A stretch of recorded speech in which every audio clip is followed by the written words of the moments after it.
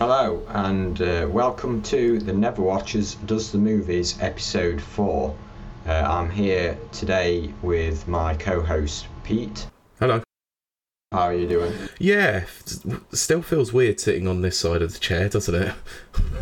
I suppose it's been... Yeah, this is only this... I think this is only the second time I've done it. Yeah, you have, and we've got more stuff that you might be doing in the future, so we might announce that later on, right? Yeah. So I should probably tell everyone which film we're covering. So the winner of the last poll that we did was In Bruges. So just a quick question for you, Pete. Did you really know much about this film going in? Synopsis wise, no. I'm glad it really didn't know much about it, but I'd heard so many people talking about it as potentially one of their favourite movies of all time, so high expectations going into this, I'm not going to lie. Right. So I'll just quickly tell everyone about the director and the cast list and a bit of trivia. So the director is Martin McDonagh, so people might know him more recently for directing The Banshees of Inisherin, which was released last year. And I think that's another one that we've got on our list to cover at some point. I believe he also did Seven Psychopaths as well. Yeah, that's another one of his. Yeah. Have you seen that? No, I've never seen a Martin McDonagh film before. Right. Because he's one of my favourites. But anyway, the cast is, we've got Colin Farrell who plays Ray, Brendan Gleeson who plays Ken, Ralph Fiennes who plays Harry, Jordan Protais is Jimmy, who is the dwarf character, and Clemence Posey who plays Chloe. So they're like the main featured characters in the film. Yeah. The film won Best Original Screenplay BAFTA, Best Screenplay at the British Independent Film Awards, and the only actor who won an award was Colin Farrell at the Golden Globes for Best Actor in a Motion Picture, Musical or Comedy. Yeah. So alongside those wins, it did have a host of other nominations. Yeah, wasn't it the fact that Brendan Gleeson was also nominated for a BAFTA for this alongside Colin Farrell, and one of them won? Yes. Yeah. So some trivia. In order to keep the feeling of the holiday season throughout the film, the Christmas decorations were kept in some of the streets of Bruges until the end of March, and that was the town council made an official communication to the people of Bruges explaining why. That's quite interesting, actually, because you wouldn't think that it is like March or March when they're filming it, but yeah. Yeah, but so this was a question I was going to ask you. So it is set at Christmas, but to me it doesn't feel like a Christmas film. I know there's a great debate about Die Hard is it a Christmas film or not. But with this, even though it's set at Christmas, it doesn't feel like a Christmas film to me. No, it doesn't feel like a Christmas movie to me either. No, they don't really play on that at all, really. The only time they do is having the snow sort of towards the end of the film. Yeah. Another something that I found quite interesting. This film has quite a large link to Harry Potter. Yes. And that's because, so 5 of the actors are also in Harry Potter in some degree. So we've got Ralph Fiennes, he plays Voldemort. Brendan Gleeson, he plays a character called Mad-Eye Moody. Yep. Clemence Posey plays a character called Fleur Delacour. Yeah, I can't remember who that is. Look, we better not talk too much about it, otherwise we might ruin Kenny Potter. Oh, right, yeah. Yeah, not those particular characters, but I know who they are, obviously. Yeah, well, Colin Farrell also makes an appearance in the films, and someone called Kieran Hines, but his role in this film is the priest who gets killed, so his role isn't that large in this. It's a very minor role. It's like a minute and a half, maybe 2 minutes tops. Yeah. So yeah, that was quite interesting. Yeah, interesting enough, I did find a bit of trivia myself. It was one that I knew you probably wouldn't stumble across or even write because it's quite rude. Okay. The F word and its derivatives are used over 126 times over 107 minutes, working out as 1.18 F words per minute. I do have to say it has one of the best deliveries of the F word. It has some of... look, I'll go into that later. I've got a point I want to make about that. Okay, so let's get into... Before we get into the plot, what did you think? Like I said, this had high expectations. It was going to be very difficult to deliver on the high expectations. Oh, does it deliver? This is probably going to go very much into my top 10 best movies of all time. Wow. This is bloody-tastic. Yeah. Well, I can't disagree with you. I didn't expect it to go into your top 10. Yeah, it's unbelievably good. Like, it's such a simple premise, but it's delivered so well with excellent performances by Farrell and Gleeson, and Fiennes when he's introduced later on in the movie. The dialogue is so snappy and so believable. Like, you know how you get these sort of Hollywood scripts that it doesn't feel like it's a natural conversation, but it seems that Martin McDonagh, in this movie, definitely knows how to do great dialogue.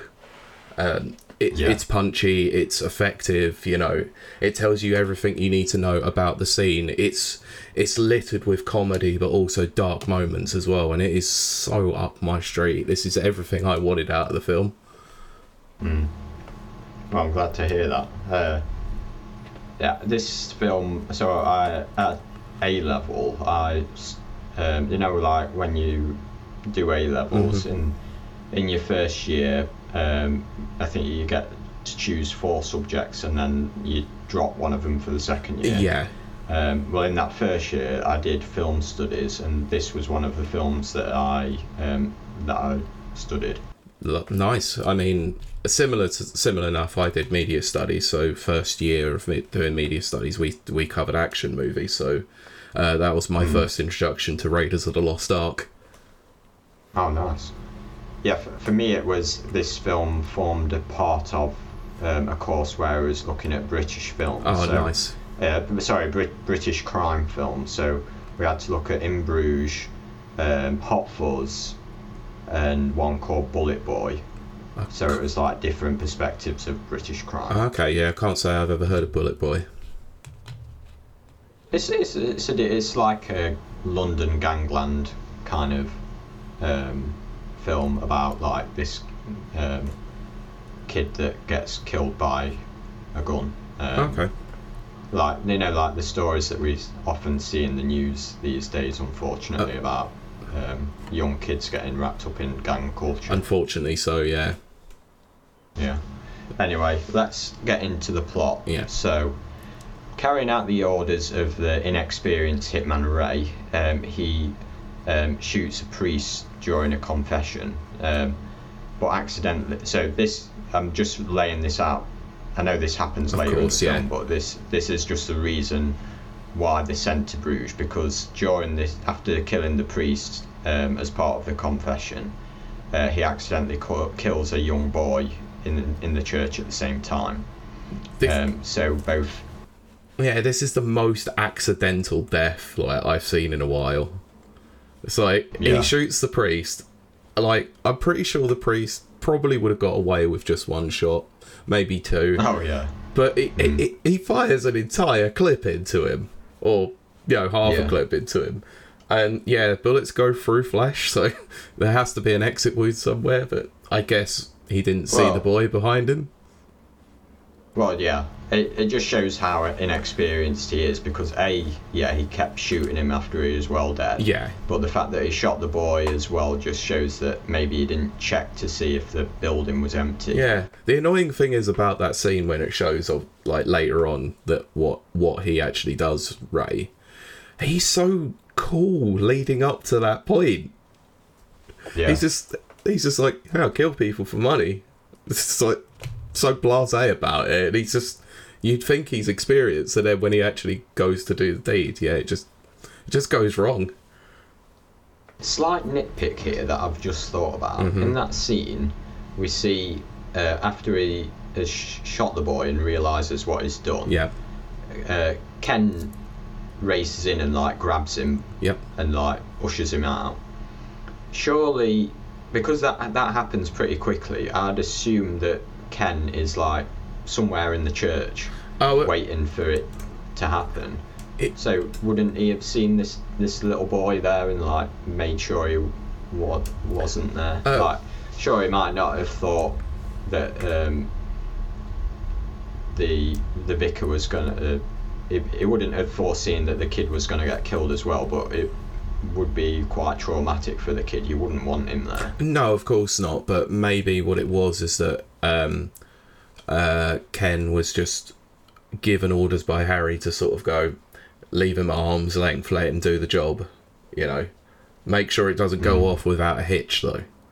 Which is probably why he's exiled to Bruges as much as Ray is, to some degree. Yeah. I know, obviously, like later on in the movie, he's intentionally there to go and take him out, basically, and give him a good time.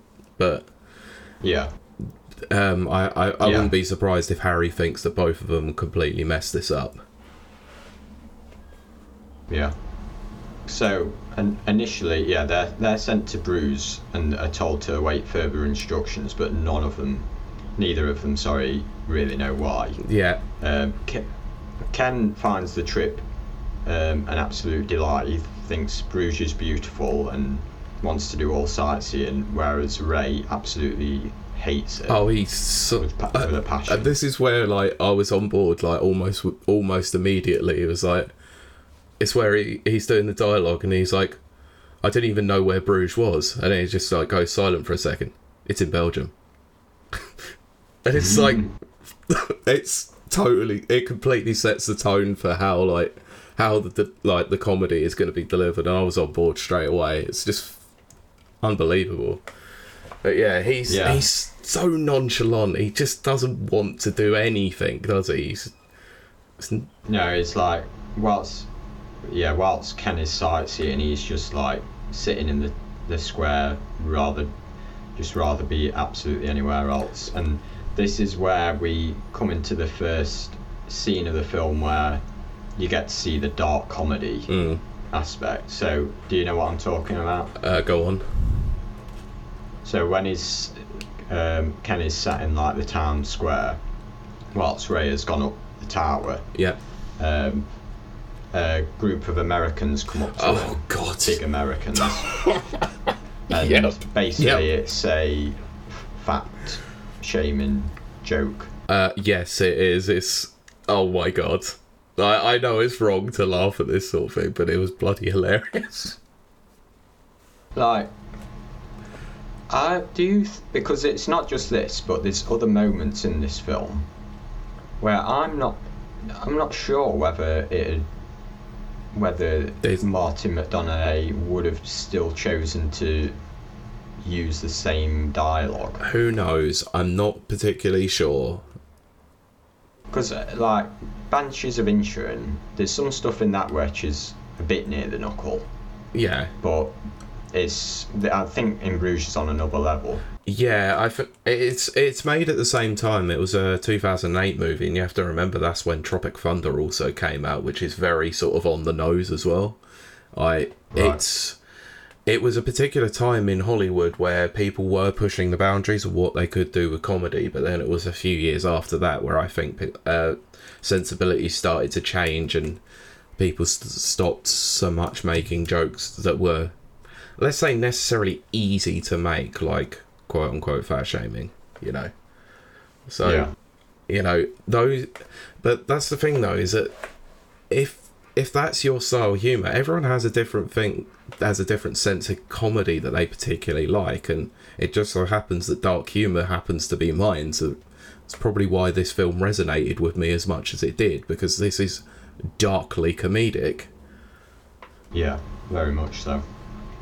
Because as we'll come on to, there's some other very dark comedy later on. But that entire interaction though is just completely absurd, though, isn't it? It's just I also liked as part of this scene, or it's just before it, when Ken wants to go up to the tower and he has the is talking to like the ticket office guy. Oh yeah, and he's trying to put all the change down. Yeah. And he says, "You're happy in your work." Yeah, that really made me laugh. Look, everyone's had that moment where they've encountered some complete job's worth like individual who like who's not going to let you get away with 10p, 10 cents, a penny or anything. So you literally just look at them and think, and he's just saying what everyone wants to say. Yeah. Well, that guy gets his comeuppance later on in one of my favourite parts of the film. Yeah, he does, but I also like the fact that even though he's trying to pay with change, like he then just slaps a 50 down. It was like, yeah, I'm going to make you work for this still by making sure I ruin all your change. Yeah.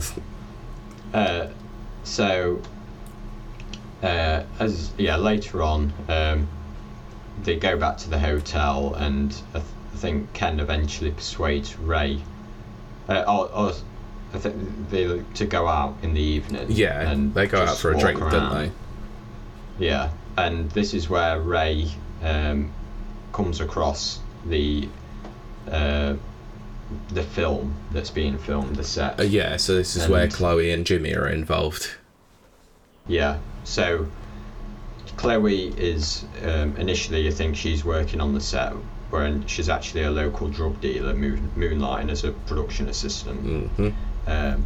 He arranges to go on a date with her, and they go back before that, but that happens the next evening. Before that, they go back to the hotel. There's a funny scene with Ray coming in very late whilst Ken is tucked up in bed. Yep, and he might be a little bit drunk. Yeah, and it turns out as well that they missed the call from Harry whilst they were both out that evening. Now, funnily enough, actually, when I was listening to the voice of Harry, because obviously you don't see him until about halfway through the movie, I just didn't realise it was Ralph Fiennes. Yeah, well, yeah, because he's got a very London accent, hasn't he? He has, yeah. We'll definitely get onto that London accent later on when it really comes out in a particular scene. Yeah.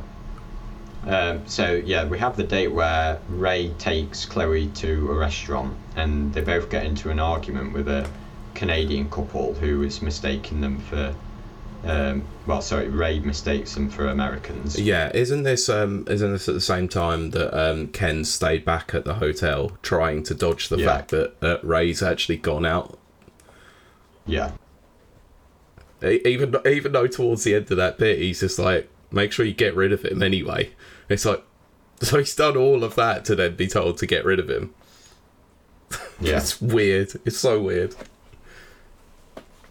So Ray gets into a fight with the Americans and punches the woman, and Chloe she thinks that he's going to be like a woman beater, but he assures her that he isn't. No. Because there's the joke about it's the fact that she came at me with a bottle. Yeah, because all bets are off. Yeah, they have that interaction earlier on in the film, like between Ray and Ken, where it's like, what if she's coming at you with a bottle? Yeah, like that's what I find is that certain little dialogue cues, and it's very typical with Edgar Wright's style of like filmmaking, where little dialogue cues end up happening later on in the movie, and it's brilliant. Sorry. Sneezed.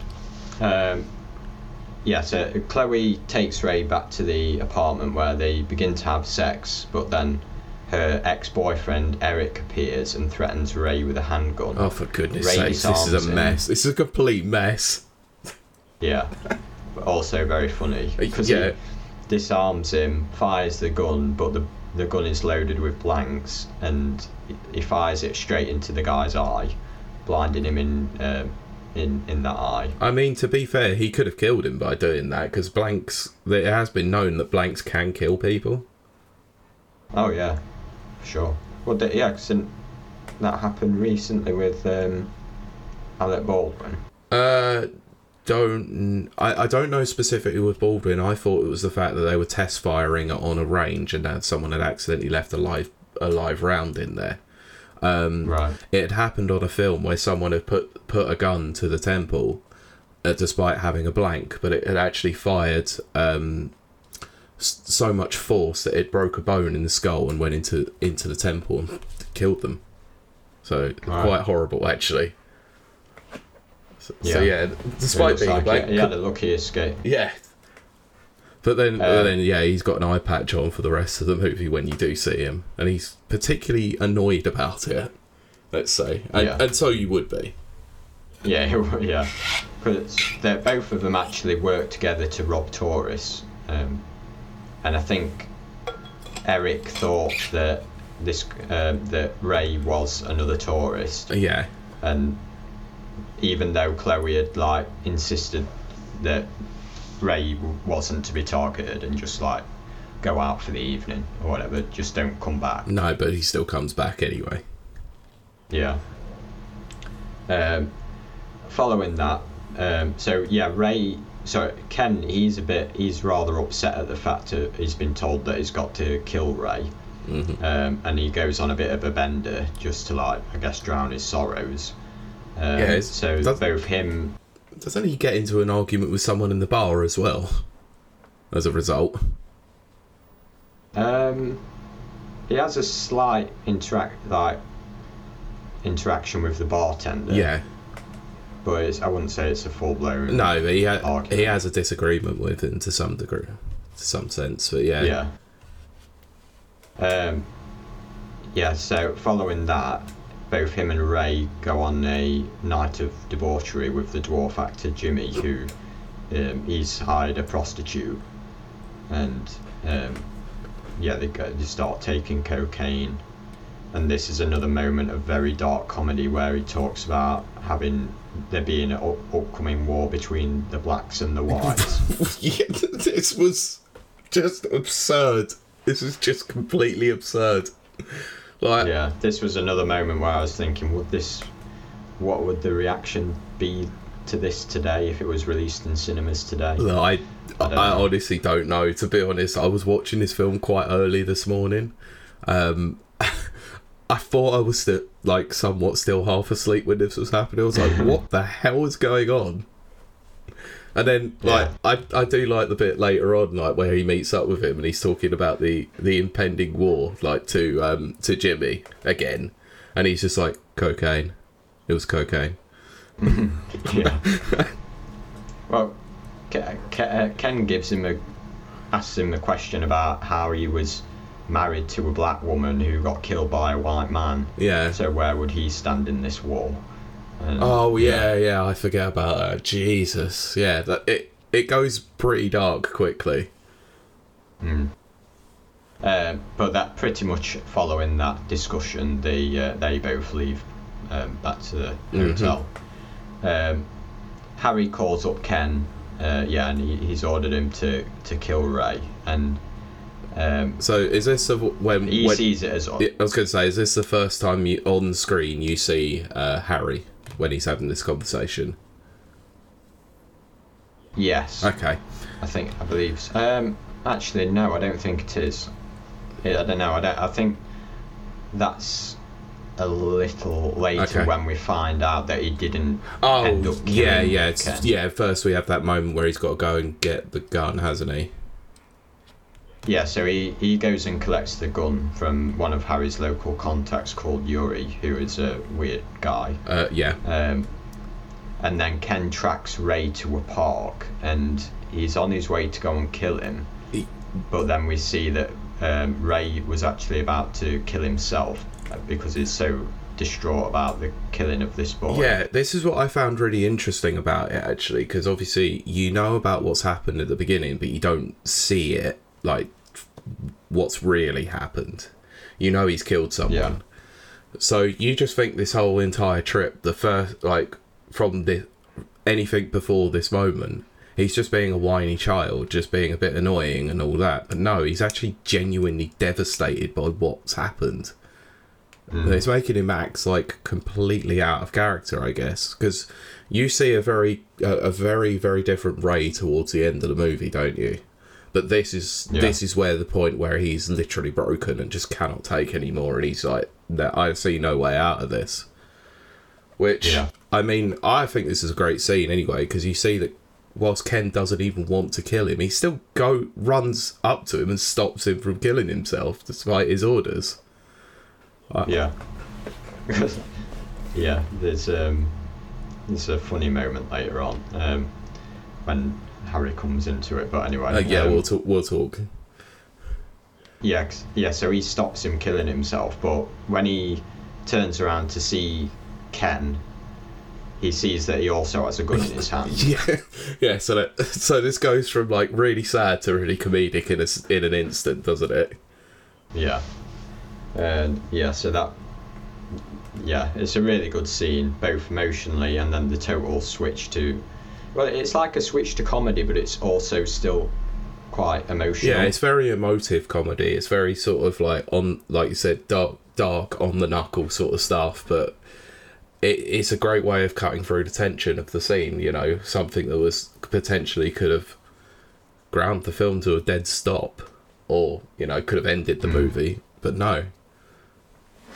Yeah, so they have a bit of a heart-to-heart about, I guess, Ray's feelings, and it leads up to them, Ken giving Ray some money and putting him on a train to another, just telling him to go anywhere and start a new life. Yeah, because this is at the point when you find out, obviously just before this scene, where the hotel person, Marie, gets given €200 after finding out that she's pregnant, and he feels bad about it. Yeah. So it's kind of his attempt to try and restore some kind of I guess moral balance to his previous actions. Yeah, and I guess obviously like his crime that he committed in London was that he murdered a priest. So in the eyes of God, he's probably not seen very kindly as getting into heaven. So he's probably trying to do some good deeds to balance the books. Because they even have that conversation about heaven, hell, and purgatory like earlier on in the movie. Yeah, that's just reminded me of another scene earlier in the film that really made me laugh, when they're in the church, and I think it's they're looking up at something, and it basically whatever's in this container is the blood of Christ. Oh yeah, where he's talking about the dried blood. Yeah, and he says, "Do you want to go up and touch it?" Yeah. And what does Ray say? No, I don't want to touch it. Or something like that. I don't know. No, because then Ken.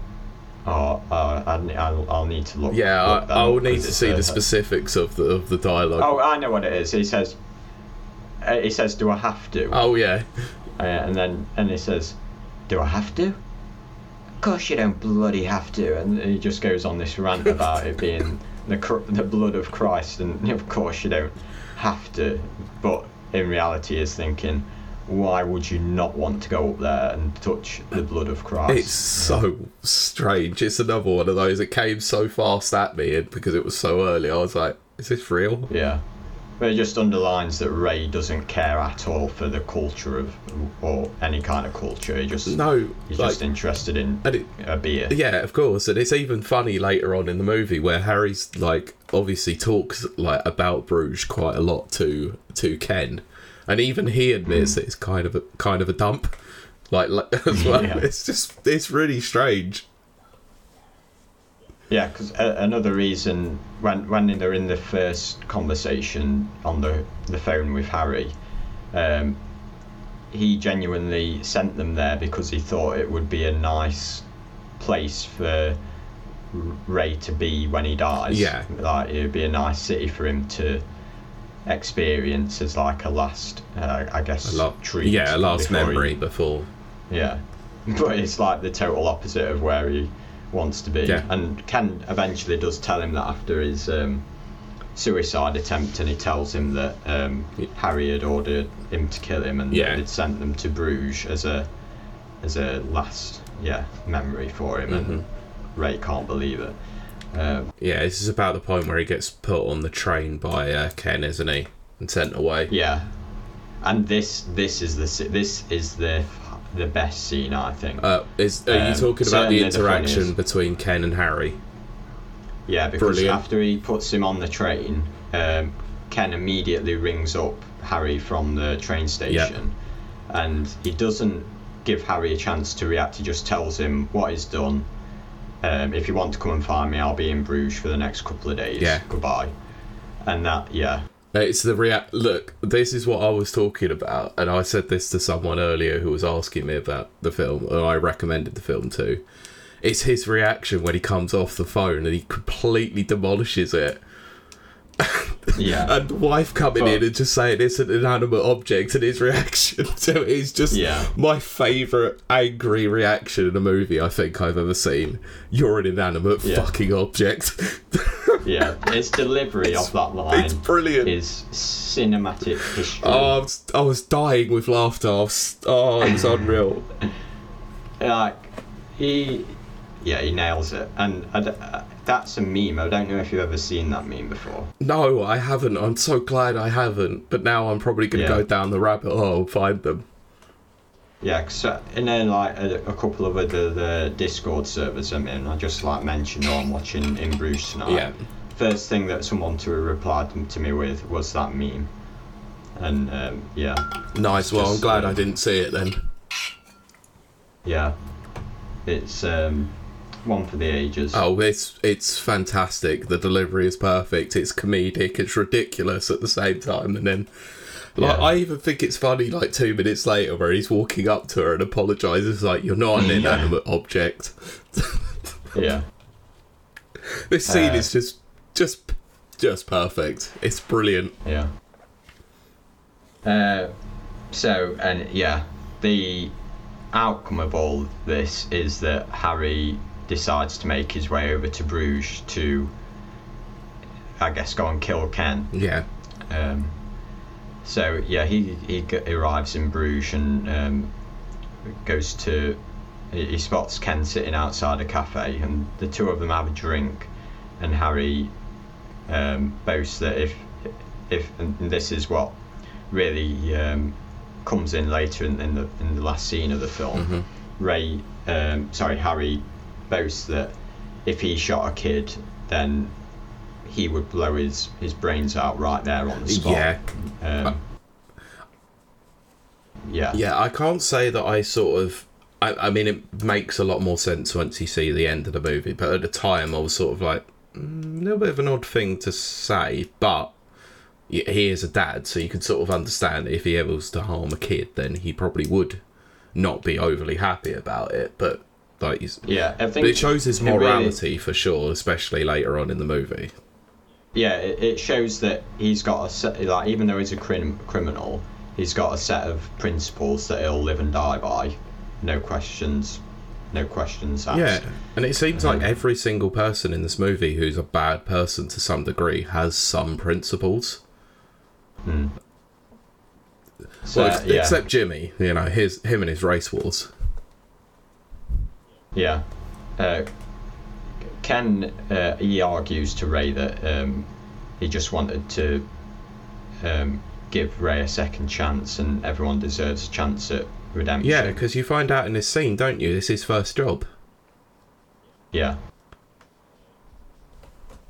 But Harry isn't really having it, and so both of them ascend the bell tower, agreeing to have a shootout away from witnesses.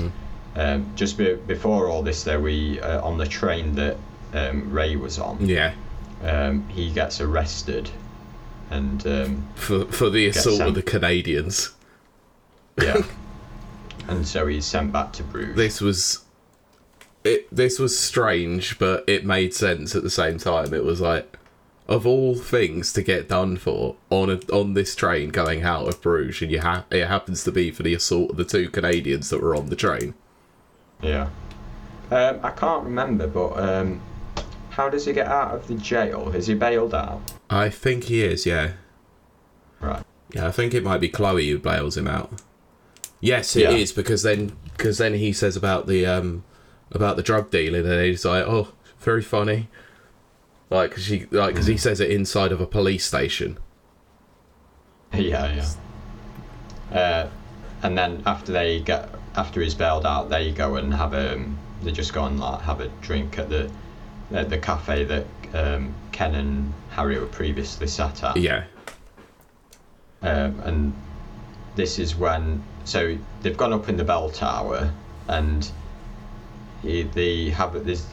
Ken does a bit of a speech at the top, which basically converts Harry, and he said he can't bring himself to kill Ken anymore. Yeah. But he does shoot him in the leg. As punishment. So I mean, that makes sense, really. Yeah. So they're still at the top of the tower, and then the ex-boyfriend of Chloe, I can't remember his name. Oh, it's Yuri, is it? Yeah. No, he's the gun dealer. Oh yeah, he is. Yeah, I can't remember his name, but he spots Ray, doesn't he? Yeah. And it's Eric. That's the one, yeah.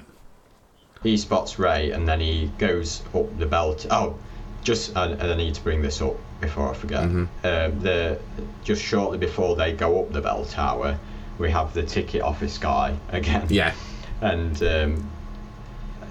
Harry offers him like €50 or whatever to just allow them to go up the tower after hours. Yep. And he does this. He starts poking him in the head, saying, "Do you not understand, you stupid Irish or British people?" And it's kind of horrible to watch. Yep. Because you know what kind of character this Harry guy is, and it's funny seeing Ken, like, his reaction is just like, oh god, oh no. Dear. Yeah. Yeah. And he just walks off, and then I think he just does he headbutt him, or just smack him in the face, something like that. Something involving his face. He just gets crumpled, basically. Yeah. So that was very funny. Yeah, and he obviously got his comeuppance for being a job's worth. Yeah.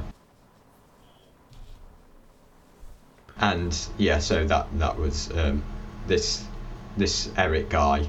He shouts up the tower to say Ray he's still alive, and is in this cafe. And the immediate reaction of Harry is they start having a bit of a tussle together. Mm-hmm. And eventually does manage to shoot him in the neck. Yeah. And so whilst Harry then makes his way down to go and kill Ray, Ken slowly makes his way up the tower. And his intention... initially I thought, is his intention that he thinks he's going to be able to shoot from all the way up there, shoot Harry before he gets That's what I thought when I watched this. Because he gets his gun out initially, doesn't he? He does, yeah. But then he sees it's so foggy, he's got no chance. Yeah. So his next plan is to basically throw himself off the bell tower to act as like a warning. Yeah, but also this is the one small suspension of disbelief that I had with this, is that he's fallen off this bell tower that looks quite high, let's say. And it makes some impact on the floor, but yet he's still able to have a few words with Ray just before he dies. He would have died instantly on impact. He's already lost a lot of blood, been shot in the neck, and in the leg. So, I don't think he survives this fall. Yeah. Well, it should have, instant death. And just a quick point on this, he uses the coins that he wasn't able to spend it in the bell tower from earlier in the film. It does the distraction at first, isn't it? Yeah, to like make a clearing at the bottom. See? So, redemption for the job's worth. Yeah. But so he he goes and he warns Ray, and then we have a chase because we see Harry emerge from the bottom of the tower, and then he chases after Ray, shooting him, trying to shoot him. They get to the hotel where Ray and Ken were staying, and there's quite a funny interaction in there between them agreeing not to shoot whilst the pregnant owner is there. Yeah, another check towards that morality box for the both of them. Yeah. And like the principles that certainly Harry has. Yeah. And Ray doesn't want to risk killing another child. So yeah, the chase continues outside, and eventually they make their... Well, he does manage to shoot Ray, but it's non-fatal. And he slowly...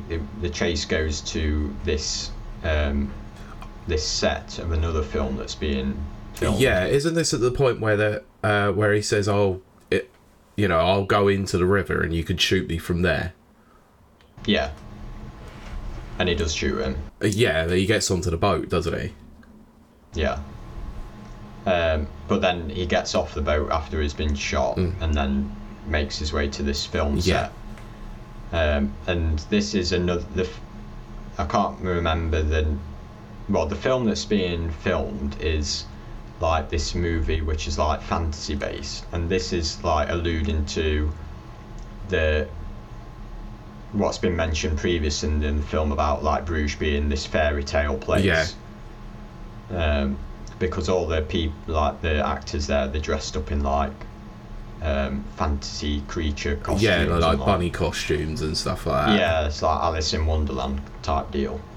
And so that was like some good foreshadowing earlier in the film. Yeah, it sort of reminds me as one of those poncy sort of college movies that you would find someone making that thinks it's like a great piece of art but just looks like complete shit, basically. Yeah. And this... So yeah, he catches up with Ray, and Ray, he's stood in front of the dwarf character. Sorry, what was his name? Jimmy. Jimmy. And so this was a good like point where it clicked for me in the film, because like I just thought Jimmy was going to be seen as like this comedy character, like oh it's a dwarf. Yeah. Especially like as we've said, it's like dark humour, so like back then in like the early noughties, the like dwarfs were seen as like people that they were just something that people made fun of. Yeah. And so I just thought, was this character just being there for comedy reasons? But no, there is actually a reason that his character is a dwarf, and that's because he's dressed up as a student. Yeah. And Ray, once Harry shoots Ray, and I think he also puts quite a few bullets into him. One of the bullets goes through and also hits Jimmy. Yeah. Blowing his head open. Yeah, that was quite brutal, to be fair. Yeah. So, because I think the first time I saw this film, I thought, well, because as we see, Harry kills himself on the spot after seeing what he's done. Yeah, and that's probably because he actually thinks it is a kid. Well, yeah. Oh, yeah, that's certainly why. And because Jimmy's head's been blown off, it's not like he could have been identified as a dwarf, not a child. It's not like he was rocking around with like a massive beard or anything like that, was it? He was specifically in school uniform and clean shaven to appear as a kid. Well, I think even if he did have a beard, his head had been totally... Yeah, it could be... It had been destroyed. Oh yeah, of course. So, you wouldn't know it was a child.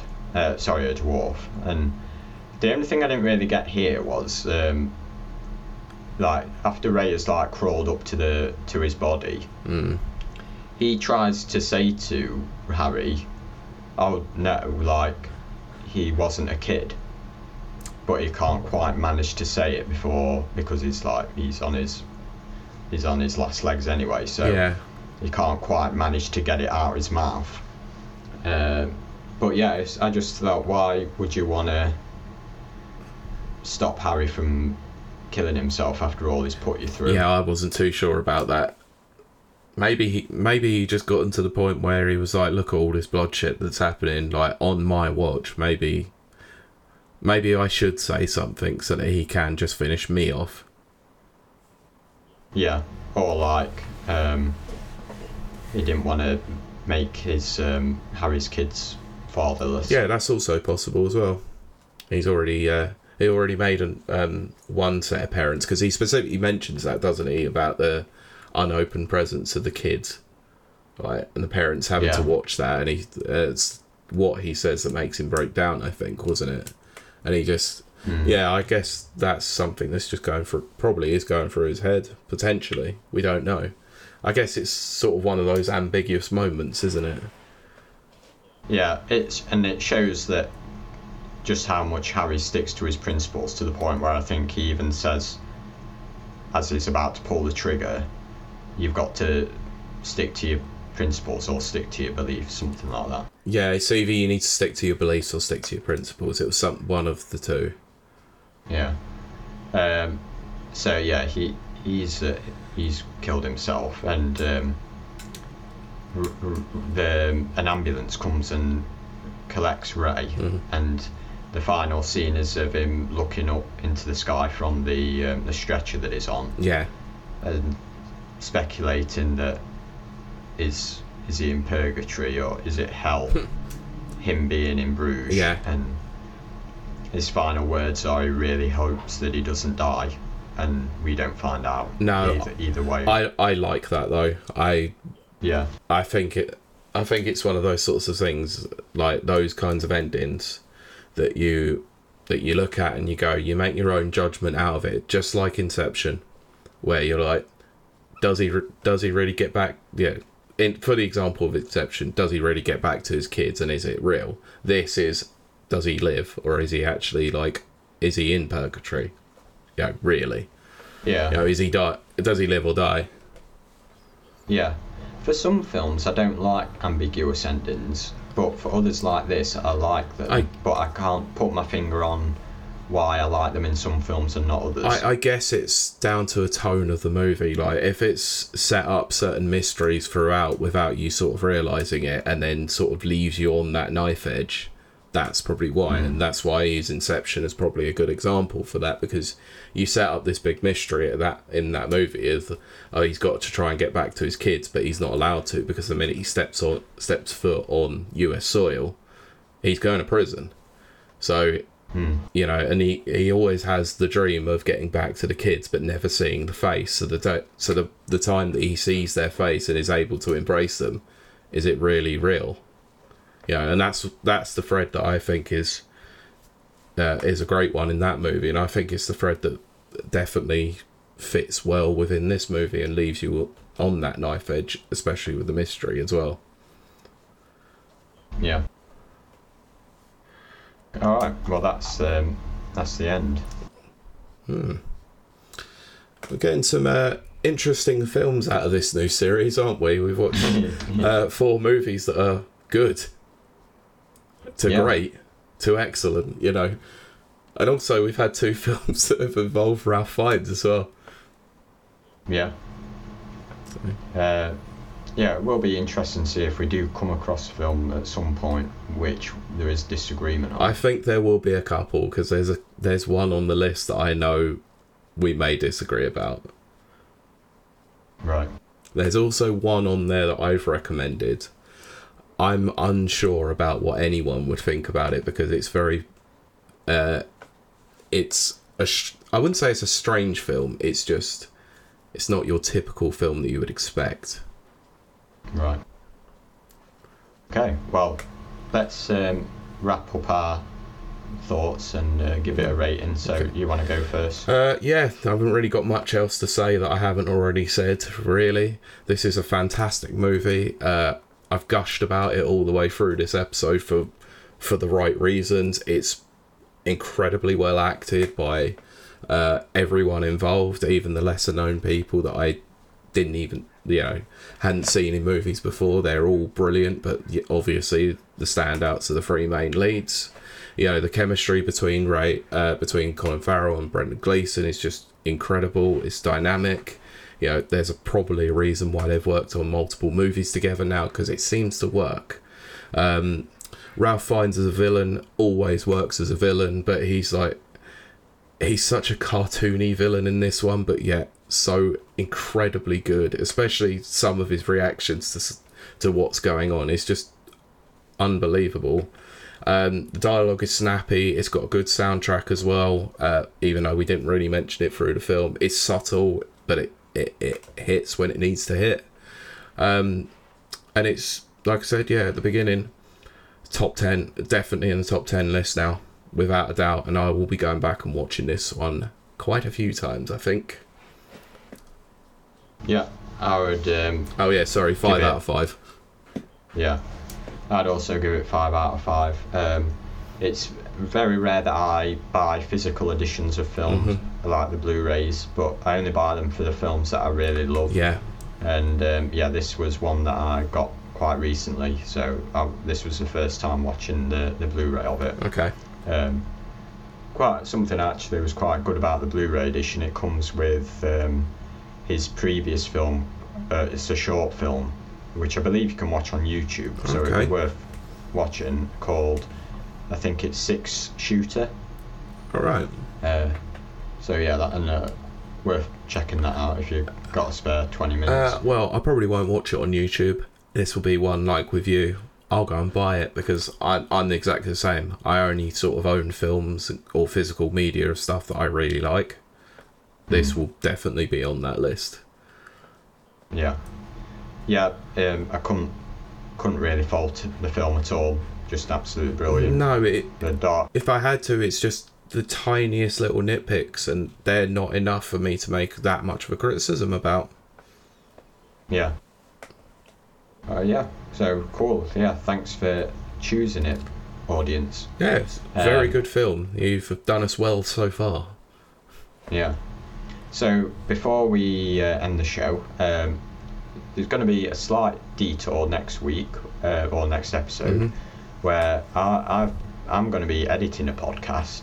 As a little test recording, we're not going to be covering we are going to be covering films, but not in the traditional sense of us watching a film.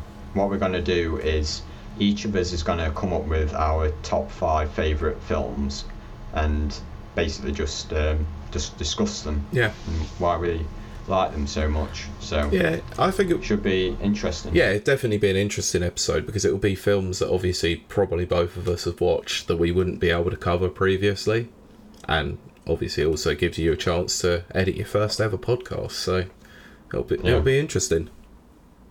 Yeah, because I think we both know each other's favourite, but I wouldn't know your top 5. Yeah, it's going to be a tough list to try and nail down, because there's so many films on there and I don't know if this is the same with you. Does your top 5 tend to change frequently? Yeah. I think that's the problem. I think my top 3 is pretty nailed. I'd say it's pretty close, for me. Yeah, might be a good idea to make it top 10, but we can discuss that off air. We will see how difficult it is to choose the 5. Yeah. All right, cool. Well, let's end it there. So if you want to follow us on Twitter, it's @NeverWatchers, and send us any feedback on this episode. And if you want to send me a DM, I'm @angry_Kurt on Twitter. I don't use Twitter, but I would see DMs come through. Okay. And if you want to find us on Discord, we're in a couple of the servers for Modern Escapism and Rapid Reviews. Yeah. I am no longer on Twitter. I don't receive DMs or anything like that. But if you do want to get in contact any other way, it's by email, and that's neverwatcherspodcast@gmail.com. All right, cool. Thank you for listening, and we'll see you next week or next time.